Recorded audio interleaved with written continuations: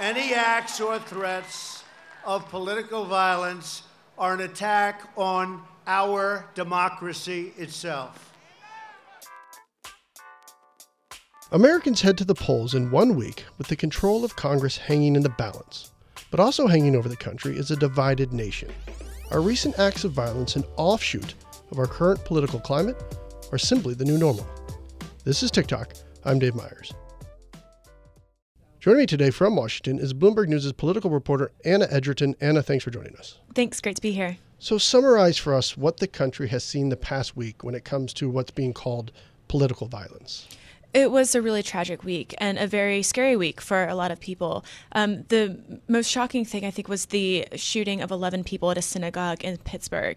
And that came on the heels of suspected packages, pipe bombs that were mailed to prominent Democrats that had been frequent targets of Donald Trump's rhetoric. And then there was also a shooting of 2 black people in Kentucky. And all of these attacks and threats kind of had the image of, you had the idea that internet postings had kind of leapt into real life and resulted in real life tragedy, where you see that some of the things that people say on the internet you might dismiss as just, crazy hate talk, and then you see it can actually happen in real life.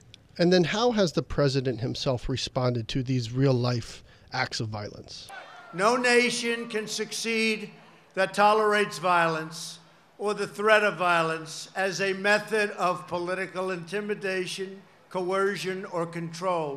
The president did call for unity initially. He said, this is a time for the country to unite. The FBI is doing everything it can to investigate these incidents. But then he returned to his familiar attack strategies in campaign rallies in Wisconsin and in Charlotte, North Carolina. The media also has a responsibility to set a civil tone and to stop the endless hostility and constant negative and oftentimes false attacks and stories. Have to do it. And it was kind of a disappointment for some people who I think wished that the president would rise above and take some ownership for the way that his supporters have interpreted what he said, even if his intent when he says these things is not to incite violence. So some would argue that the president of the United States is supposed to bring the country together in situations like this, in times like this. But it seems instead of just unity, the administration is playing kind of both sides of this moral fence, at times reassuring the country, like you just said, when the country needs it, but then also turning it around and using it almost for political gain. Is that fair to say? Yes, the president's MO is to establish fear and to kind of rile up his base and use familiar enemies as the way to make his supporters support him even more strongly and support his political party more strongly. And now, just a week before the midterms, that is the most important thing for President Trump and for Republicans, is to make sure that the base knows that if they want the policies that President Trump has put in place, they need to go out and vote for a Republican Congress that will help him accomplish those conservative goals. Why is fear such an important tool? Fear is not a new strategy in American politics. You've seen examples, over the past 2 centuries of stirring up fear about communists or about civil rights or about Jews even in past periods of history.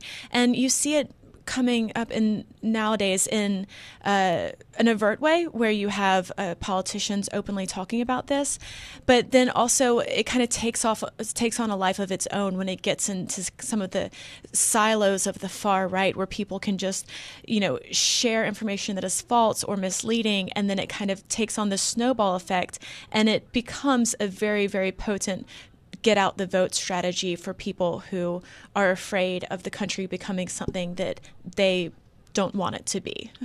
So for those people who, they don't want this country to become something they're afraid of, who is that, though? Is that a likely voter? Is that an independent voter? Is that someone who's already firmly believes in, one candidate or the other, and no matter what is supporting them? I think that's going to be a very important question that will be answered after this midterm election. And that's really what we're going to see after November 6th, is whether or not this strategy works and whether or not the, let's say 20% of the United States that is motivated by nationalist, more restrictive isolationist policies, if they are enough to push a winning strategy, or if there's going to be a sufficient backlash from the left and people who support more progressive policies and more inclusive policies, if they will end up sweeping these people out of power in congressional elections. But we should be clear, it's just not one party using the tool of fear out on the campaign trail. It is the Democrats as well, isn't it? Yes, that's exactly right. There are examples of Democrats who have encouraged not explicit violence, but I guess we could say aggression against Republican members of Congress, administration officials. You see White House Press Secretary Sarah Huckabee Sanders pushing back very strongly against this after she and her family had to leave a restaurant in Virginia because people were yelling at her and making it an uncomfortable situation for her and her family. Ted Cruz and his wife were kind of yelled out of a restaurant. And so there are examples of Republican officials being kind of not physically threatened, but kind of accosted in public. And Republicans are really pointing to these examples as saying, look, the other side does it too. This is not just President Trump problem. This is the left acting like a quote unquote angry mob, as the president likes to say, and being kind of out of control in their protests of hatred for the president. But this protest of hatred, following the shootings in Pennsylvania, following the bomb threats to prominent Democrats, following the shootings in Kentucky that left 2 dead, that just is last week. But this election has been in full swing for months now. So what other events have been driving this wedge between Americans, driving it further apart? This will be an election of Kavanaugh, the caravan, law and order, and common sense. That's what it's going to be. Well, one of the president's favorite talking points of the past few weeks has been this caravan of immigrants coming from Central America up through Mexico. They're still months away from the southern border of the United States, but the president is sending active duty military down to the border to make sure that people know this is an issue they should be focused on and concerned about, even though these people aren't presenting any immediate threat to the United States of America. Like I said, they're months away from even reaching the border. So this appears to be very clearly a midterm strategy, since the midterm is next week. And that kind of goes along with the president's previous statements on immigration and, his initial campaign rally to build the wall, to keep out people who are not United States citizens and who have not waited in line, as he likes to say, to go through the legal immigration process. And is today's news that we learned from the Axios on HBO interview with the president that he's considering ending, by executive order, as he says, birthright citizenship? Is that part of that strategy as well? Yeah, and this is a really interesting question. It didn't begin with President Trump. Republican members of Congress, like Senator Lindsey Graham of South Carolina, have supported reinterpreting this amendment for a long time, going back to 2010. And the part of this amendment that this argument hinges on is who is under the jurisdiction of the United States. And the argument from some of these Republican members of Congress and now President Trump is that the jurisdiction doesn't apply to someone who is not a citizen. So therefore, their children are not citizens of the United States. There seems to be pretty broad agreement among most constitutional scholars that you can't reinterpret the Constitution with an executive order. But this is an example of where it's really important for the president to appoint conservative judges that he thinks will uphold his policies and his priorities. So, if there is an executive order that reinterprets the 14th Amendment, then that could be challenged in the lower courts. It could go to the Supreme Court, and then it's going to be up to a conservative-leaning Supreme Court to decide whether or not this will stand. So he uses this almost as a way to say to the base voters that vote in the midterms so we can put more conservative judges on the bench and we can fix this problem that you're afraid of. That's certainly the argument for the Senate, since it is the Senate that confirms judicial nominees. So I understand that as a tactic, and I understand how using the caravans, and I understand how using fake news and the media as examples of the dangers. I understand that as a tactic. But does that strategy have a reverse effect to the other side of the aisle that fires up a young, diverse block of Democratic voters? So while you might be getting out the Republican base, it does run the risk of maybe firing up another base.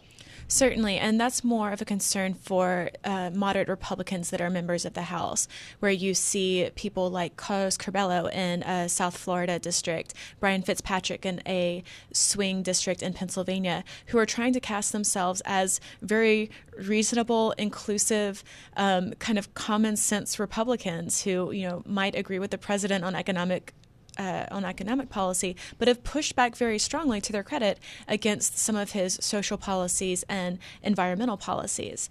The more the president kind of makes this a polarized environment and encourages some independents to lean towards Democrats, the harder it is for moderate Republicans to get reelected. So part of the interpretation of the president's strategy right now is that the more he tries to rile up the base, that might be good for Republicans to win Senate races in traditionally red states, but that could cause more Republican casualties in the House of Representatives. So it's a strategy to shore up the Senate because possibly the House is a lost cause. And that's where we see the president making most of his, I think all of his stops on the campaign trail over the next week before the midterms. Yes, that's exactly right. And, I spoke with Brian Fitzpatrick of Pennsylvania yesterday, and he said, we are up 8 points ahead of our opponent. My constituents know me, they like me, but if the national mood moves strongly enough against Republicans, that's when he is at risk of losing his race. What other indications do we have that the recent events of just last week, is how that's going to play on Election Day? What we've seen so far, and I spoke with political scientists and even some scholars who have studied political violence and democracy yesterday, and they said that this tends to increase the polarization, where red states will get more red, blue states will get more blue, because when voters are scared and when people are kind of unsettled in this week of violence that we had last week, they tend to move towards comfort. So I think that's even exacerbated in the kind of different silos we have in American society, where people get their information from different places. So they might have a different interpretation of what has happened and who's to blame.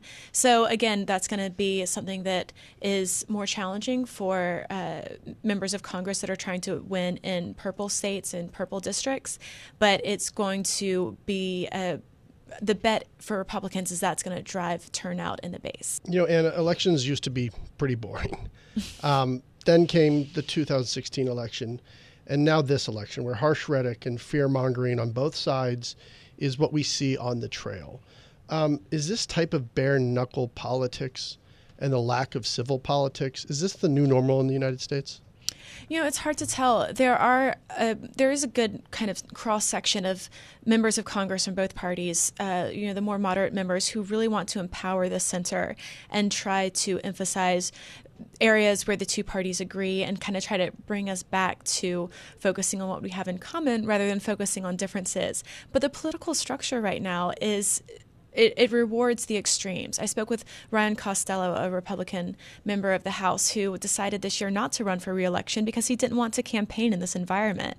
And he said, if you are willing to say, the caravan is coming to get us, it's a scary thing, Fox News will book you. If you're willing to say it's all Donald Trump's fault, then other networks will book you. And so there's kind of a media environment and a fundraising environment that rewards members of Congress that kind of play to the lowest common denominator on their ideological ends.